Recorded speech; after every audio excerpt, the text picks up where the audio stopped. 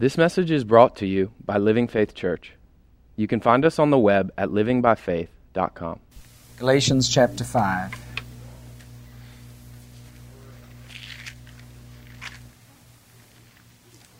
If you're visiting with us tonight, God bless you. Thank you for being with us. We believe God's going to minister to each one of us. How many of you are learning something about the character of God? And the character of God is something which should characterize our lives, because the life of God is on the inside of us. Amen? Amen? Amen. Just nudge your partner, the person next to you, and say, "Wake up." I was going to say, tell him, "Wake up, little Susie," but that may not be a little Susie next to you. Might be a big Susie. Have a look at verse 16. Verse 16. "This I say then, walk in the Spirit." Walk in the Spirit. Walk in the Spirit. He doesn't say try and walk in the Spirit. He doesn't say do your best to walk in the Spirit. He doesn't say you'll be able to walk in the Spirit 10 years after you're born again.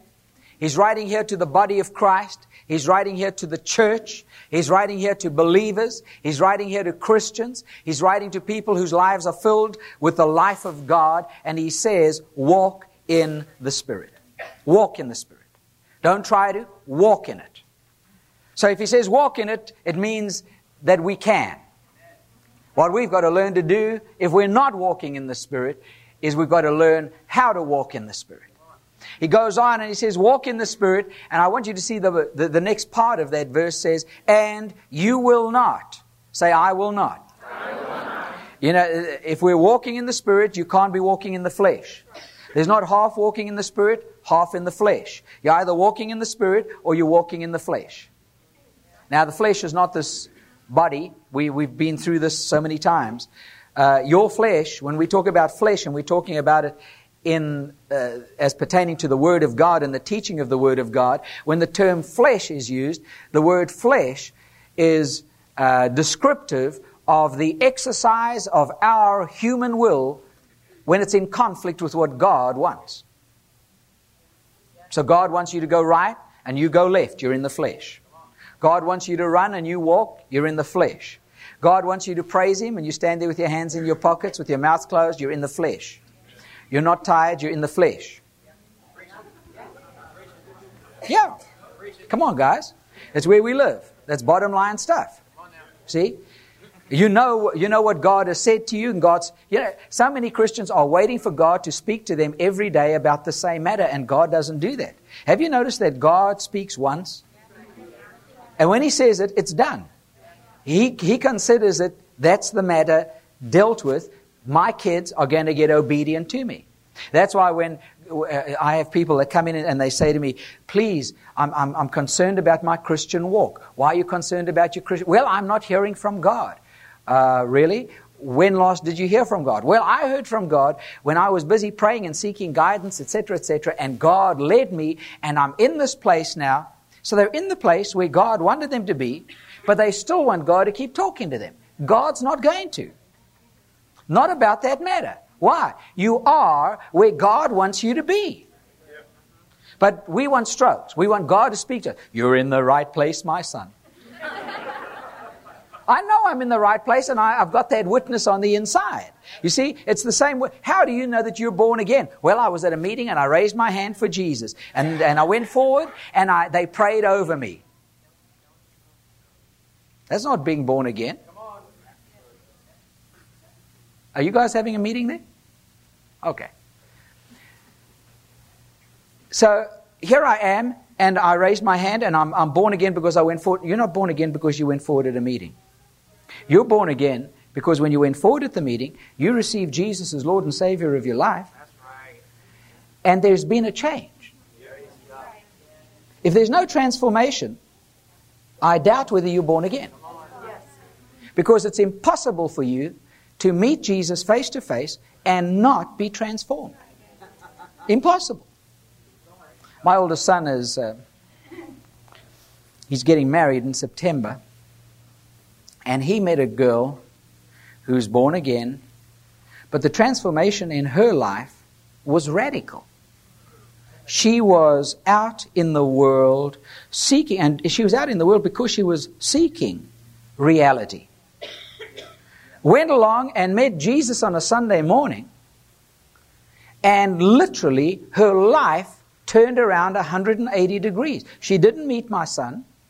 She didn't meet a boy. She didn't meet the love of her life in the natural. She met Jesus. And when you meet Jesus, you will be changed. If you are not changed, I'm asking you to check out and see whether you are born again. You can be raised in a church.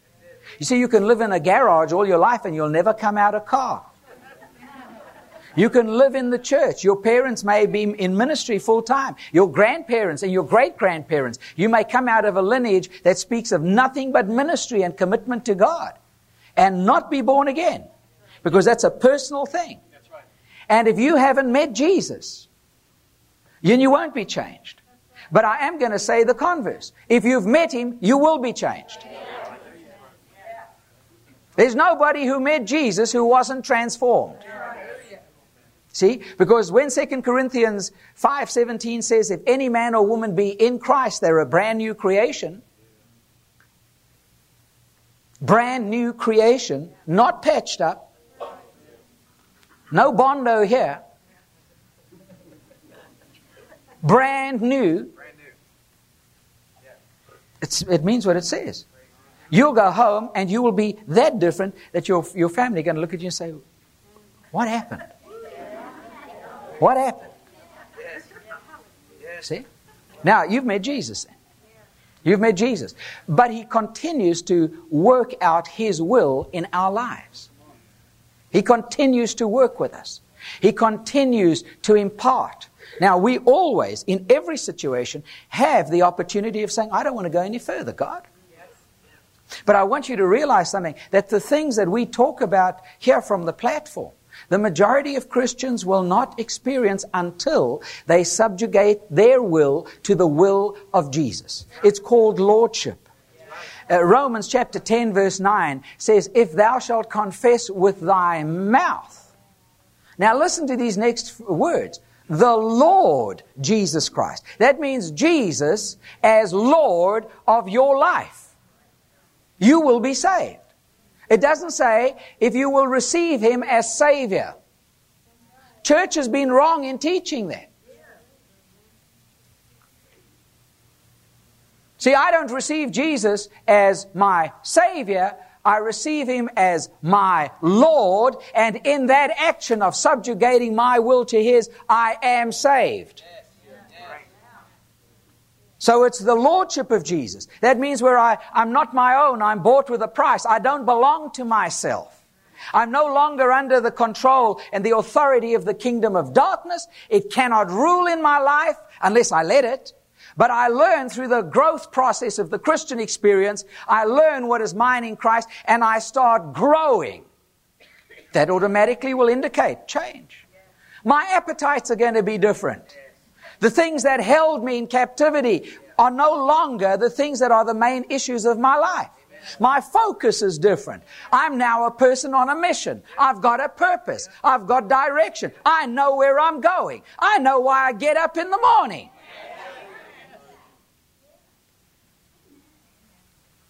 See, and I may not, there may be people and ministries into people's lives that I never see the fruit of that. But I'm aware of the fact that I'm led by the Holy Spirit, and there will be impartations that I'll be able to make under His guidance every day into somebody's life, and that word will not return void. And that's what we're here for. We're here to impact the lives of people. We're here to be obedient and available to God. And that's called lordship. And lordship costs. We dealt with that on Sunday. Lordship costs. See? Where do you want to be? We talked about a spirit of excellence. And that spirit of excellence, you don't arrive at in a works program, because if you're operating in a works program, I'll tell you what will happen. 3 weeks down the road, 3 months down the road, when you're not getting the kick out of the works program, you're going to drop it. That's right. That's right. You're going to get tired of it. You're going to get what is called burnout. Right. That's why ministers get burned out. They're in the flesh. They're trying to do a work for God. They're not doing the work of God. If God's doing the work, He does it through us. It's His power, His ability, His wisdom, and the impartations that are made, and I'm not talking from the platform only, I'm talking about in our everyday lives, with the people that you meet in your office, the people that you meet on the campus, people that you encounter down in the mall. Those are all divine appointments, and God is He's bringing across our paths opportunity. For people to get what? Our doctrine? Not. No. People are not interested in our doctrine. Our doctrine never saved anybody. Jesus saves people. And the attraction that people are going to be drawn to God by is the manifestation of God operating in our lives. But the minute that you say that to charismatics start thinking about signs and wonders. They think that they glow in the dark. They can walk across the pool, the swimming pool. No. Those aren't the only signs and wonders. Do you know one of the greatest signs and wonders is the manifestation of God's character in a person's life? See? Now, we talked last week about joy. All right? You're in Galatians chapter 5. We've just looked at verse 16. Swing across to verse 22, the same chapter, please. I dealt with this last week. I'm not going to deal with it at all tonight, other than to say that the fruit of the recreated human spirit, it's not the fruit of the Holy Spirit. The Holy Spirit doesn't have fruit. The Holy Spirit is it. Jesus said in John 15, I am the vine, you are the branches. Fruit is always manifest on the branch. As a branch, fruit is manifest in us. The source of life for that fruit, enabling that fruit to be produced, comes through the vine. And that means I have to stay plugged in. I've got to stay connected with, or no fruit will be produced.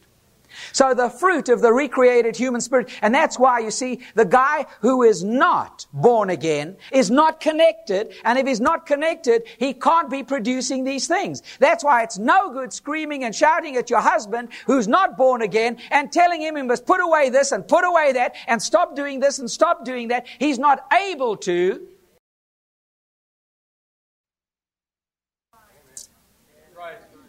Because he's not born again.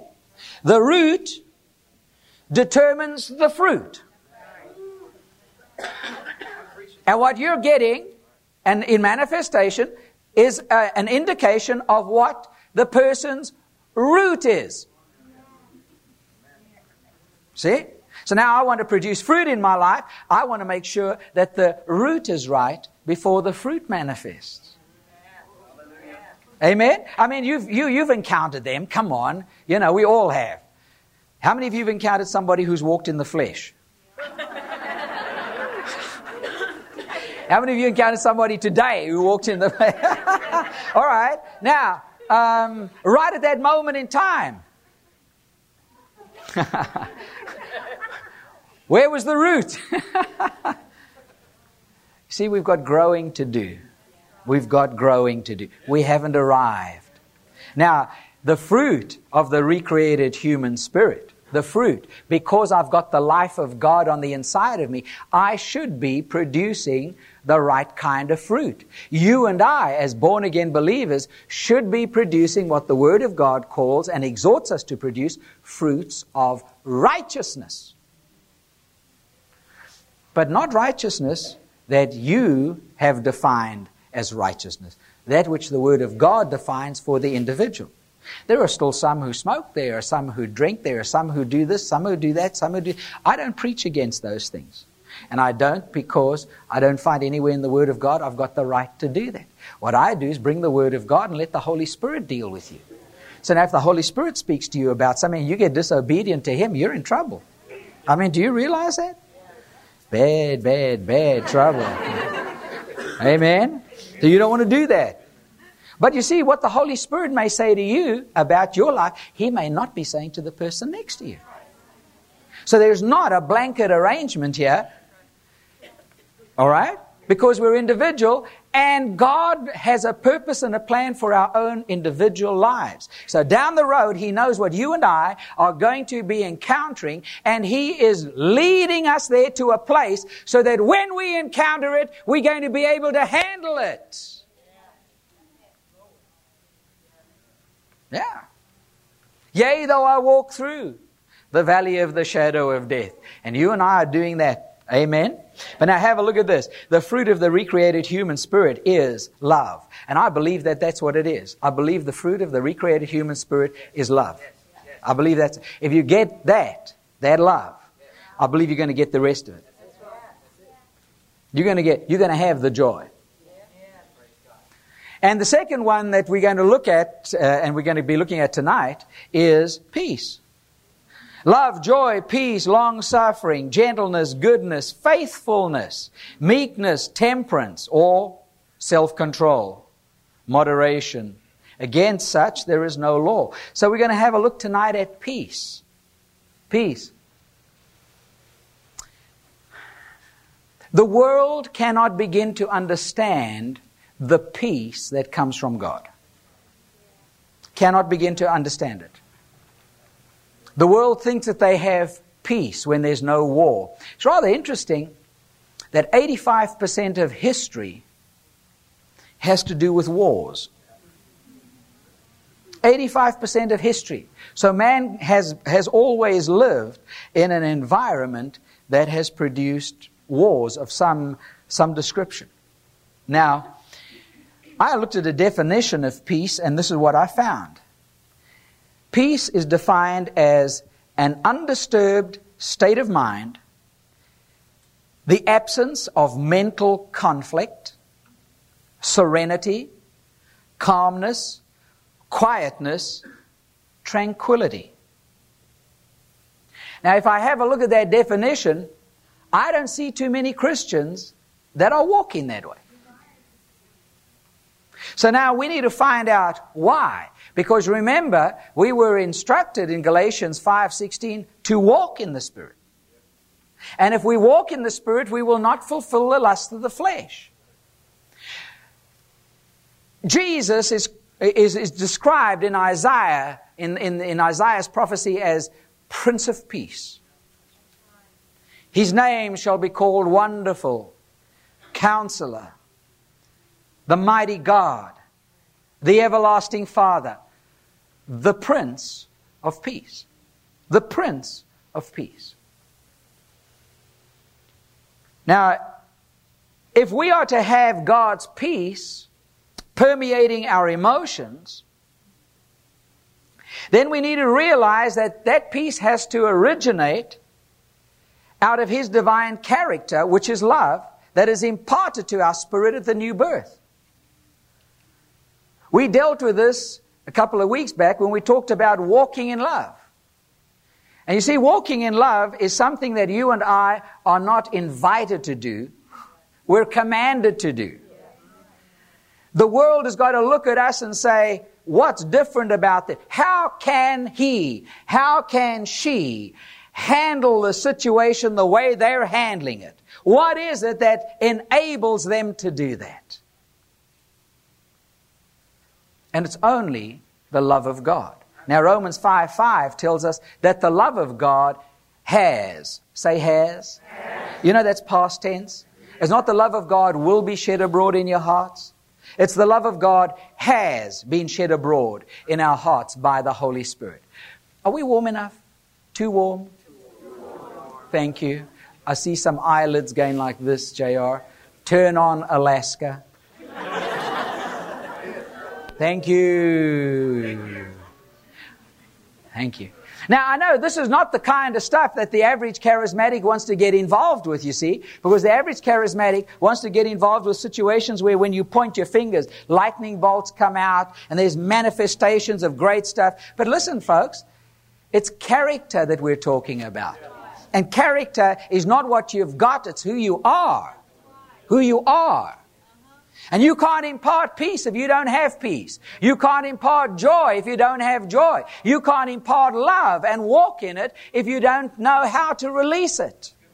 Looking at Jesus, We have a look at his example. He's able to look at anybody in any situation and love them because he's able to look beyond the facade, the veneer, the outward appearance, because the real person, the one that you're sitting next to, is only showing you what they want to show you of themselves. How many of you have been married for 30 years or more? Come on, let me have a look. Go and ask these well-educated people, educated in marriage. Go and ask them whether they really know their married partner yet. It's taken, no way, Jose. It's taken 30 years to get where you're at and you don't know them yet. That's why young people jump into marriage when they're 16, 17, 18. You're out of your mind. You need to go and see a real good shrink. Or get delivered. Or come and see me. No, I'm serious. You can't even find the floor when you get out of bed in the morning. How are you going to get married? I love him, Pastor. And in 5 years' time, he's broken my heart. And I wish I'd never got married. I told God I don't want to hear that.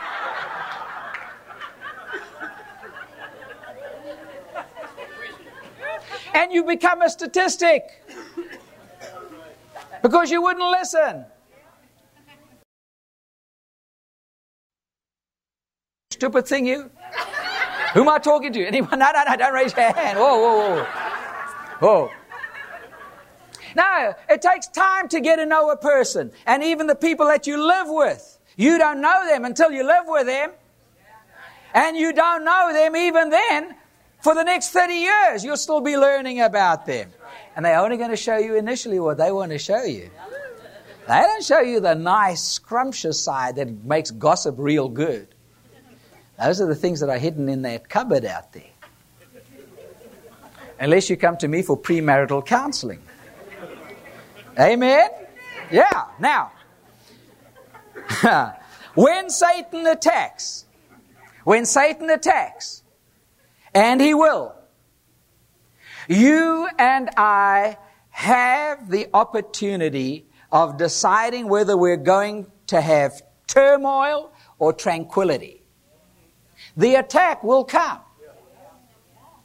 Now make a decision beforehand as to how you're going to walk through that situation.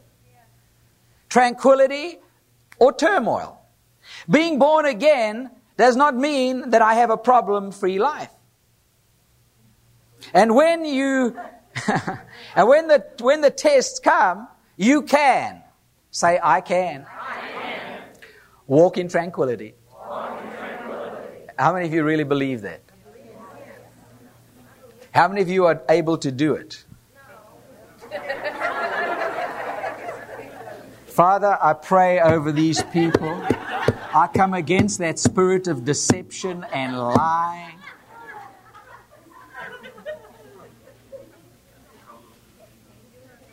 Now, the only way that I can do that is I have to draw on the love of God that's on the inside of me.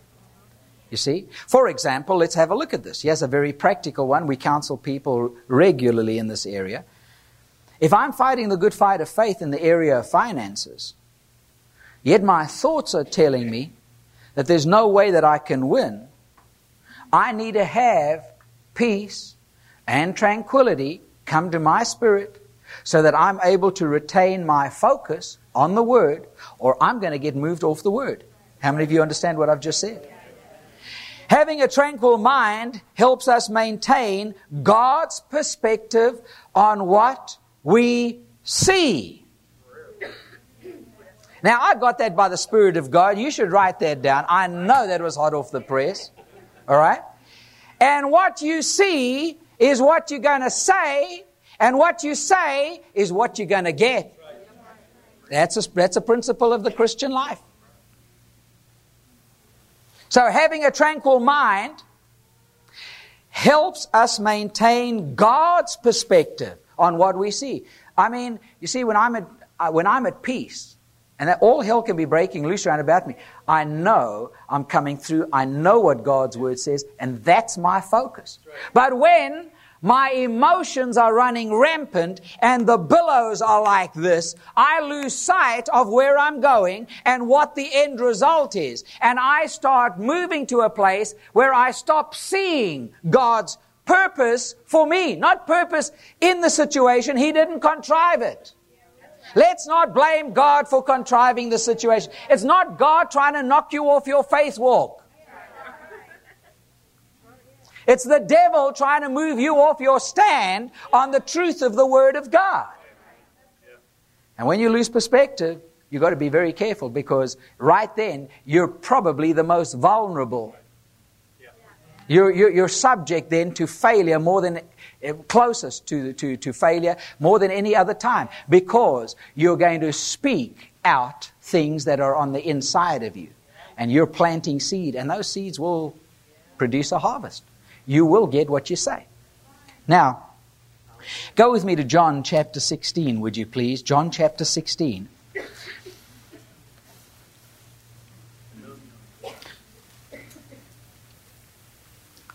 Jesus has just finished. John chapter 14, 15, 16 are three wonderful chapters. Go and read them for yourself. Meditate on them. Get them on your spirit, on the inside of you, and your spirit. Deals with the Holy Spirit's coming, Jesus sending Him to us, and all that He will produce for us. But I want you to go to verse 33, the last verse of chapter 16. And Jesus is speaking, and He says, "These things I have spoken unto you." Now watch this next terminology, this next phrase. That in me, you might have peace. Do you know when there's turmoil, the first place you should run to is the Lord. Don't run to the pastor for counseling. Because if you come to this one, he's going to tell you to get into the Lord. Because you see, I can comfort you to a degree, but the comfort I'm going to minister is from the Word of God. What happens if you don't have a pastor? What happens if the time comes and you're out there and you're needing comfort? The Holy Spirit is the one who's got to comfort you. You've got to know your position in Christ. You've got to know how to deal with crises. Because they'll come. The challenges of life are such. And there's nobody who's immune to it. Nobody.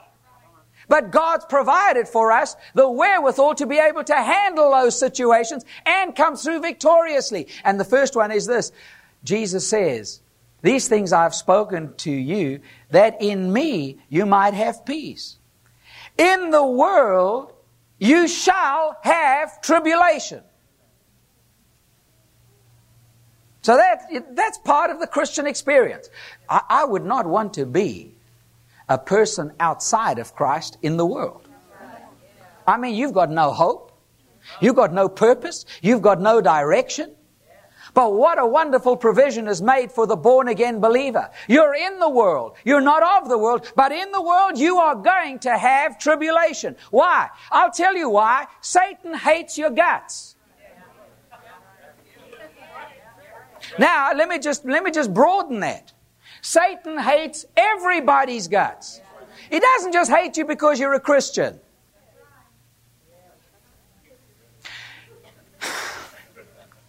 Let me go across to this side. I get more response out of these guys over here. No, I don't. I'm coming back. I will return. But we've got to understand something. In the world, you're going to have that. Satan doesn't love anybody, even the people who are serving him well. His whole nature is such there is no love in him at all. He doesn't love them because they're doing such a good job for him. He's just happening to use them, and the end result of that use is he's going to drop them and kill them. So there's nobody that Satan loves.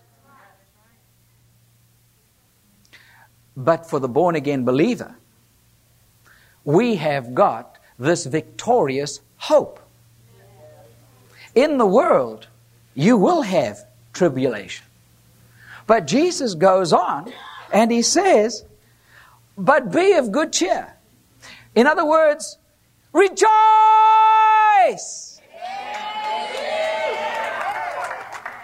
Why? He says, I've overcome the world.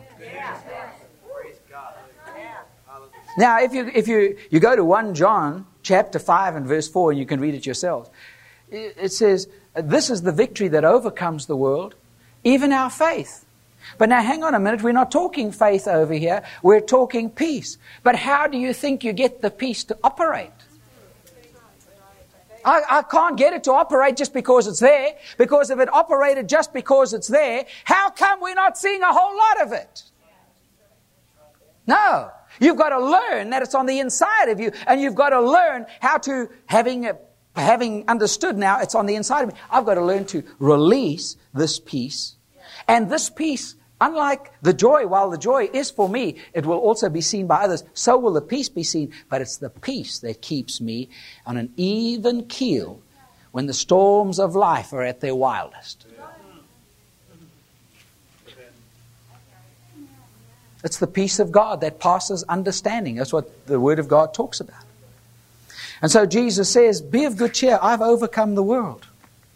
So in the world you're going to have it, but I've overcome it. How did He overcome it? He defeated the enemy and then provided you and me with the wherewithal, even though when He comes against us, you're going to have Him sometimes eyeball to eyeball in front of you. I can still walk right through that situation in peace. So I'm not afraid of what He can do. He can't do anything to me except what I allow. All right, well, let's press on. Now, the Greek word for peace is the word from which we get serenity. It's serene. It means rest. It means quietness. And this is what the Lord wants you and me to learn to do, is rest in Him. Or be calm in Him. To trust Him. Do you know that when you go to bed tonight, and I guarantee you, every one of you, if you got to bed last night, I trust that you all did, when you go into bed, you didn't check the bed construction to see if it's going to hold you. You got changed and you jumped into bed. You trusted the manufacturer.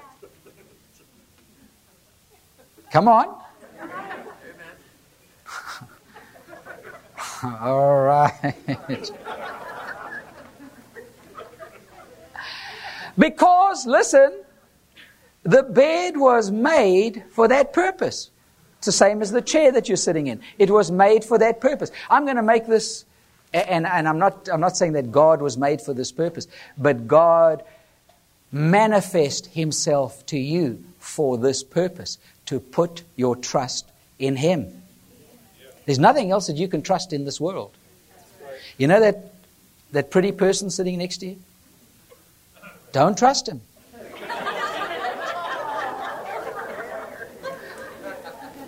Especially Andy Andrews. Don't trust him.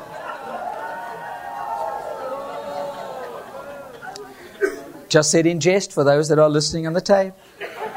But I want you to realize something. That's what God's purpose is. God's purpose in our lives is to provide us with life superabundant, and then to provide us with the confidence to put our trust in Him, because He'll never let you down. Now we've got to learn to release peace. How do I do that? By faith. Father, I want to thank You for Your peace that rules and reigns in my heart right now. Now, in order to do that, it might be necessary for you to go and closet yourself off with God. Close your bedroom door. Get away from the hum of the world and say, I need to quieten myself because, Lord, I need to make contact with You. That's right. Some of you are going through some real tests and trials right now. You need to have the peace of God manifesting in your life. Now, the reason that we need to develop peace in our daily lives is because of the opposition that we have as Christians, and also the fact that we are merely in life. Do you know that life has its ups and downs? This is what the world will tell you, that life has its ups and its downs. you don't have to have ups and downs. What does the word tranquil mean? Calm, peaceful.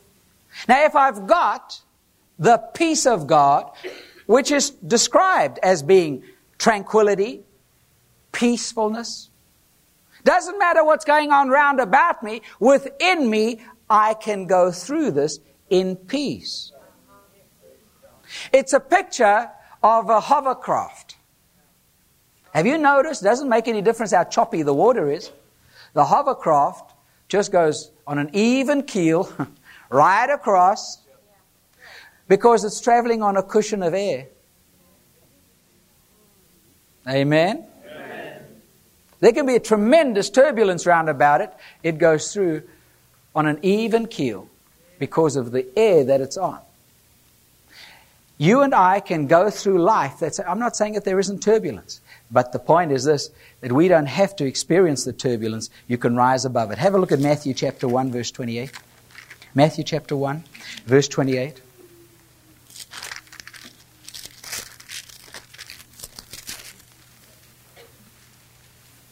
Wrong verse. Wrong verse. Wrong verse. I've left out a reference there. Well, that's okay. I've got other scriptures I can bring. The rest that Jesus talks about, come unto me, all ye that labor, and I will give you rest. The word rest, and I know that's in chapter 5. I think it is. 11. Is it 11:28? 11:28. Thank you. That's where the thing is. Chapter 11, verse 28. Thank you. Come unto me, all ye that labor and are heavy laden, that are laboring and are heavy laden, and I will give you rest. Now the word rest is the same word in the Greek for peace. In the original Greek, they're synonymous. Rest and peace. And you can have peace and you can experience rest if you keep your mind focused on God. The majority of us do not know how to keep our minds focused on Him. We start focusing on the problem that is causing the turbulence in our lives. And you take your eye off Him and you'll put your eye on the problem, and you will find that very, very quickly the turbulence that you see outside starts manifesting on the inside of you. Your emotions run haywire. In Isaiah chapter 26 and verse 3, the prophet says, Thou wilt keep him in perfect peace whose mind is stayed on thee. The peace that we need to have experienced, that we need to know, and when things get real tough, we need to know and grab hold of, is something which comes to the mind. Your spirit man is filled with the life of God. But it's the area of the emotions that we run into problems in. And the emotional area produces a turbulence. If you let it, you and I are to be in charge of our emotions. The majority of Christians haven't grown to a stage where that is their experience, and the emotions are in charge of them. I don't feel like going to church today. Why? Well, you're not going to be truthful, but last week they never greeted you the way you thought you should be greeted. There were things that took place and your nose has been put out of joint. Means you're still a spiritual baby. But you're a ripe candidate for moving into this area, and you'll never experience peace because you're operating your Christian life out of the emotions. The majority of Christians make decisions out of the emotions, not out of the Spirit. And then you end up with a mess, and then people have got to help you straighten it out. Yes, it's part of growth. But we've got to learn that there is a way for me to operate, and God desires for me to operate out of my spirit man and not out of my emotions. Why are we so quiet? My goodness. All right, now, Colossians chapter 3, verse 15.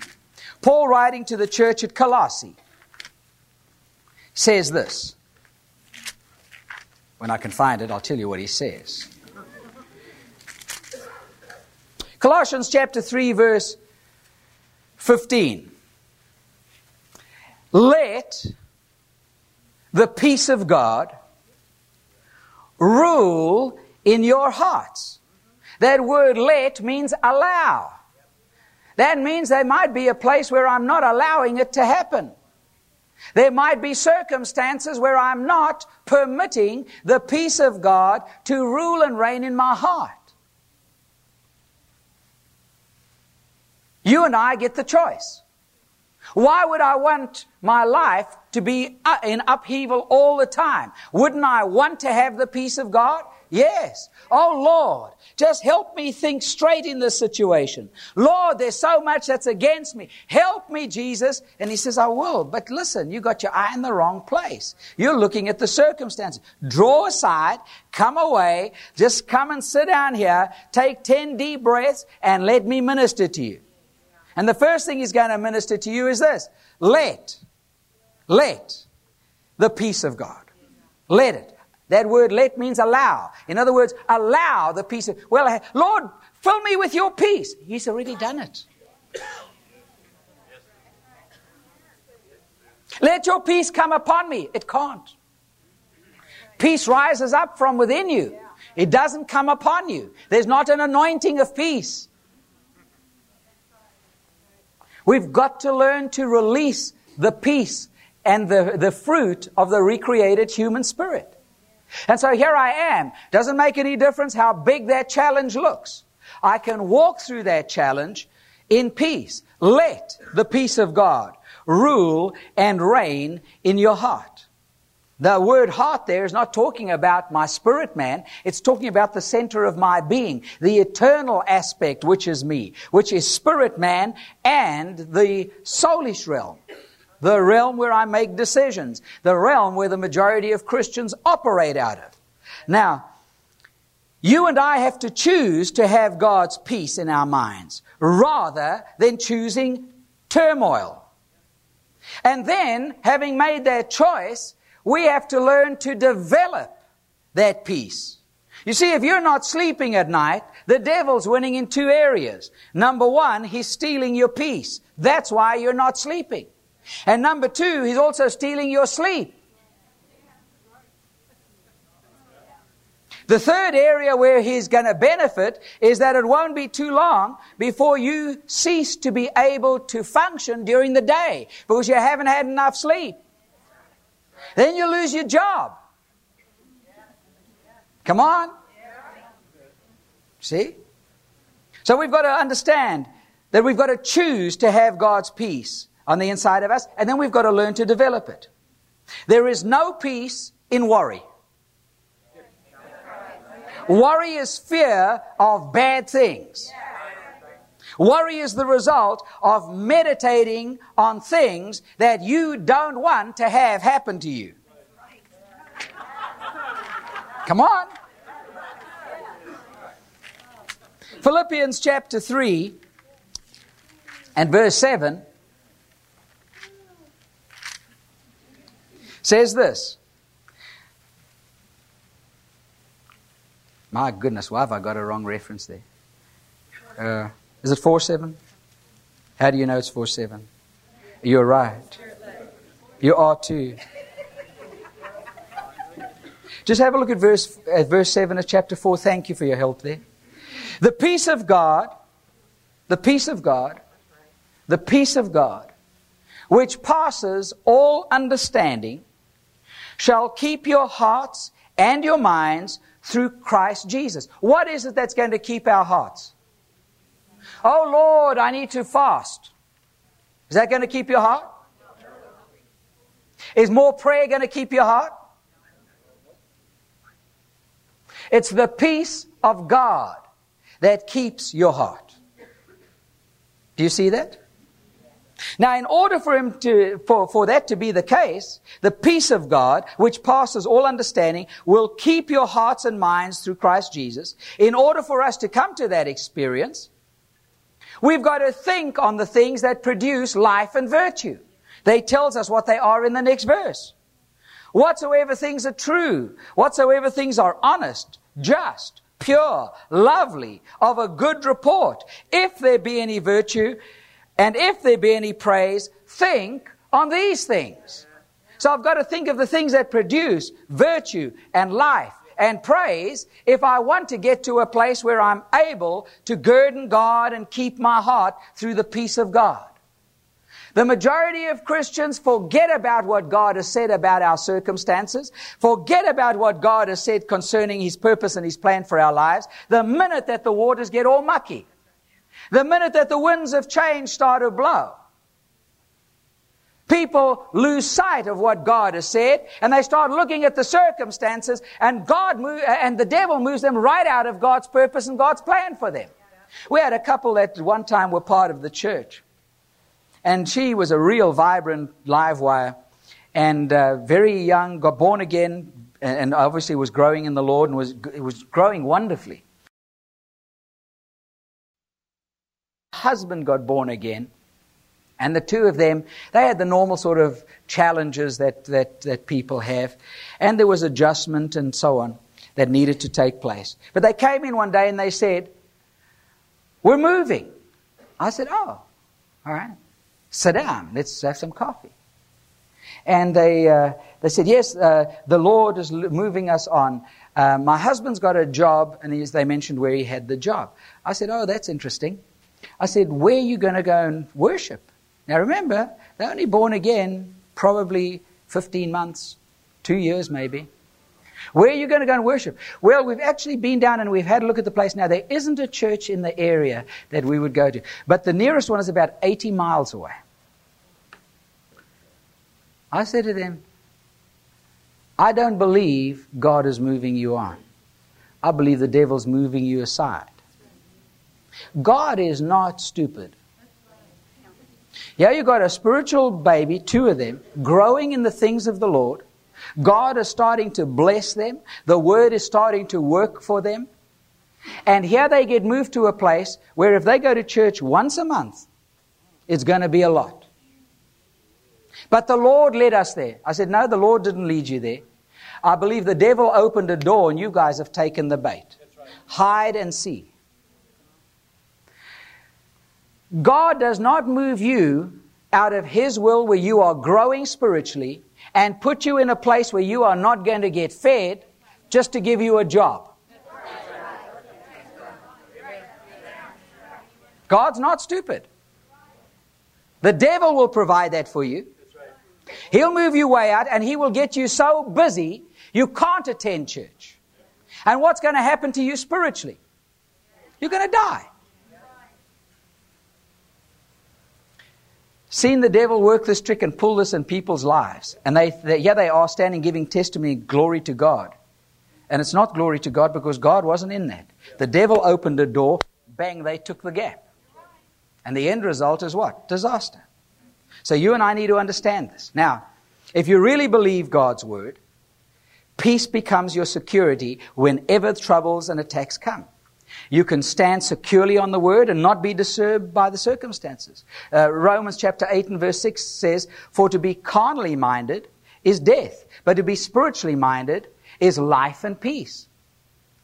Now, you're in Philippians. I want to read a scripture for you that a lot of Christians don't want to have a look at because it speaks to our situation, each one of us. It's Galatians chapter 6. And we're going to be reading verse 8. "For he that sows to his flesh shall out of the flesh reap corruption. But he that sows to the Spirit shall out of the Spirit reap life everlasting." And the interesting word about that word everlasting in the Greek, it's life without boundaries. Now, if you want to experience life without boundaries, you've got to sow to the Spirit. The way that you sow to the Spirit is spending time in the Word of God, developing fellowship with Him. There are too many Christians who come in for counseling who don't need to be counseled. What they need to do is get into the Word of God for themselves and develop fellowship with God, and the Holy Spirit will straighten their lives out. But they're not prepared to do that. They want to be fed all the time. They want to take up people's time when they themselves are too lazy to get into the Word for themselves. Every time that we have a seminar here of any description, we don't do it because we think it's a good idea and we've got nothing to do. We do it because we know that those who attend will derive benefit if they will, number one, attend, number two, receive what is being shared, and will, number three, go and apply it in their lives. The whole purpose of those seminars is to cause people to grow and come to maturity.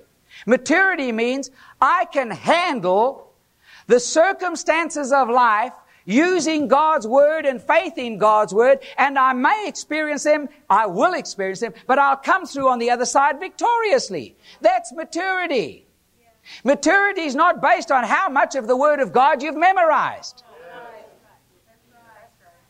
It's got nothing to do with how loudly you speak in tongues. That's not maturity. Maturity is how well are you handling life? Because you see, the purpose of what God's given this to us for, its purpose is to help you in your life. Every area. Spiritually, mentally, relationally, financially, materially. In every area. So that you can experience life without boundaries. Now, very quickly, and I've got 8 minutes, let me give these to you. 3 steps on how to develop peace. Just 3 steps. How do I develop it?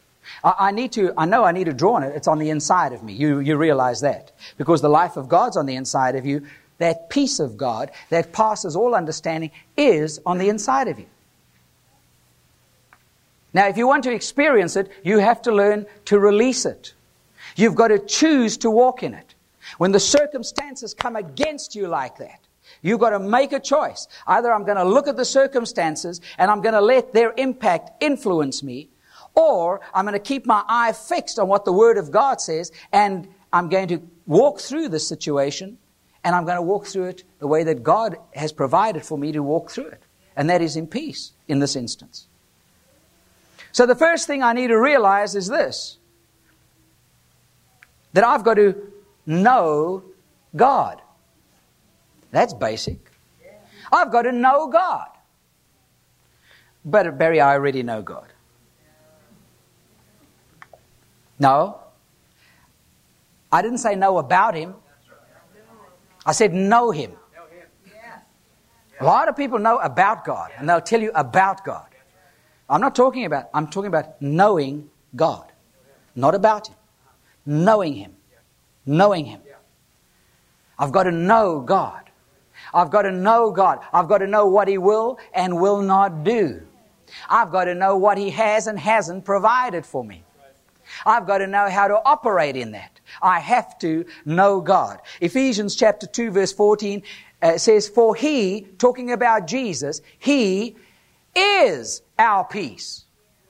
Now, if He is our peace and you're born again, He lives on the inside of you, then the Prince of Peace living on the inside of you provides for you all the peace that you need to be able to handle any situation. But you've got to keep your eye focused on the fact it's provided and it is for you.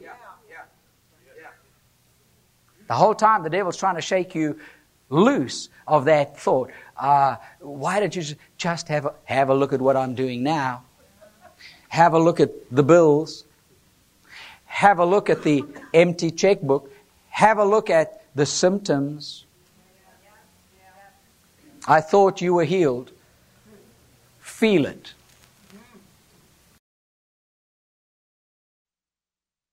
That's one of the devil's cleverest tricks. Person comes up. I need you to pray. I've got pain in my knees. Oh, okay, we'll pray. You pray over them, and it goes. And as they turn around, the devil says, feel whether it's gone. It doesn't make any difference. Don't feel. Keep walking. Hello? You're a very strange crowd here tonight. Very strange. What's that? Oh, you're taking it in. Good. There can only be true peace in a person's heart when Jesus is in control of the life. Do you know how many people love God and Jesus is not in charge of their lives? It's called the Lordship of Jesus, but He's not Lord. He's Lord as far as they want Him to be, but there are areas that they feel they can control better than Him. So there's no peace when it comes to challenges of life because He's not in charge. Now, the second thing that you've got to do is you've got to love God's Word. That's okay. I'm amazed at Christians who never read the Word. What are you feeding yourself on? What are you feeding yourself on?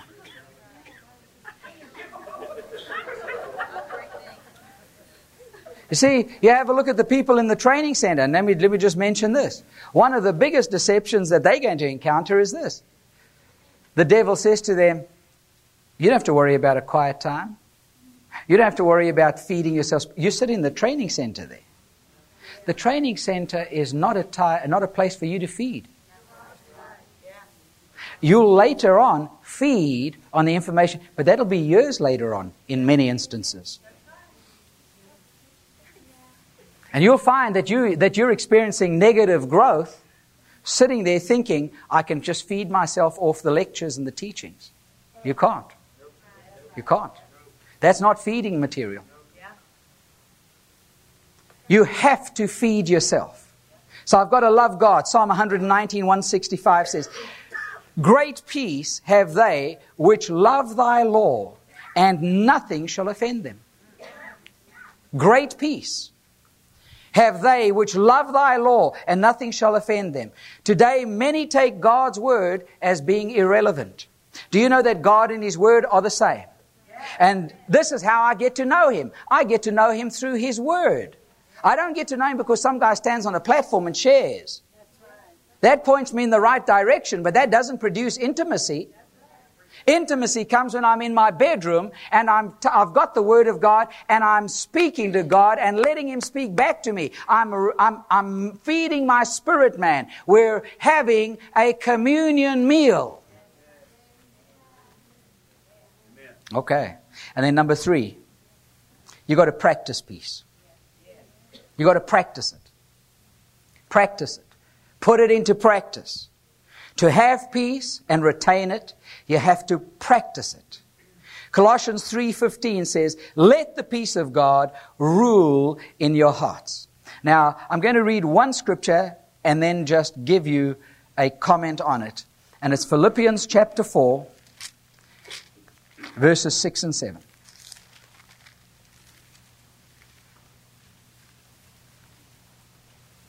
It says, be careful for nothing. Say nothing. Do you know what careful means? Do not be filled with care about anything. There are a lot of Christians filled with care. That is what steals their peace. Filled with care. Be filled with care for nothing.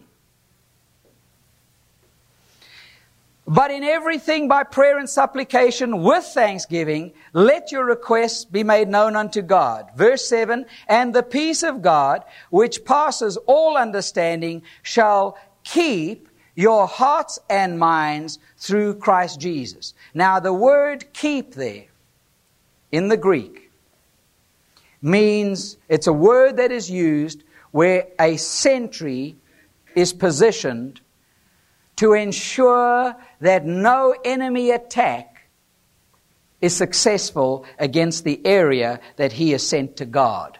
That's what the word keep means. And I want you to see what it is that will keep us. The peace of God, which passes understanding, will keep your hearts and your minds. The peace of God will be the sentry positioned around your hearts and your minds, and the enemy will not be able to achieve and succeed at what his purposes are. He wants to bring you and me into turmoil. He wants to bring us to a place where our vision of what God purposes for us becomes obscure. He brings turbulence into our lives, emotional upheaval. And he's trying to get our vision off what God has said. Stay focused on what God has said. Choose to walk in peace. Release the peace by faith. And thank Him for it, because it's girding and guarding your mind and your heart. And just like the hovercraft, you'll go over the turbulence on a cushion of air, unaffected by what's going on. Stay focused. Thank you, Father, for your word. We thank you for your peace. Your peace is alive on the inside of us. Your peace is there because you live on the inside of us. And we thank you that that peace is something that each one of us, in the days that lie ahead, will want to have harnessed and released. Thank you that we're learning how to do this. Thank you that by faith we can release the peace that comes from your presence in our lives. I pray over people whose hearts are in turmoil here tonight, where their circumstances are the focus of their attention. Lord, minister to them, that their attention's focus will be what you have said, and that they'll pass through that situation, they'll pass through that circumstance in peace. Thank you for the growth that is taking place in our lives. We bless you for your goodness. We thank you, Father, for it.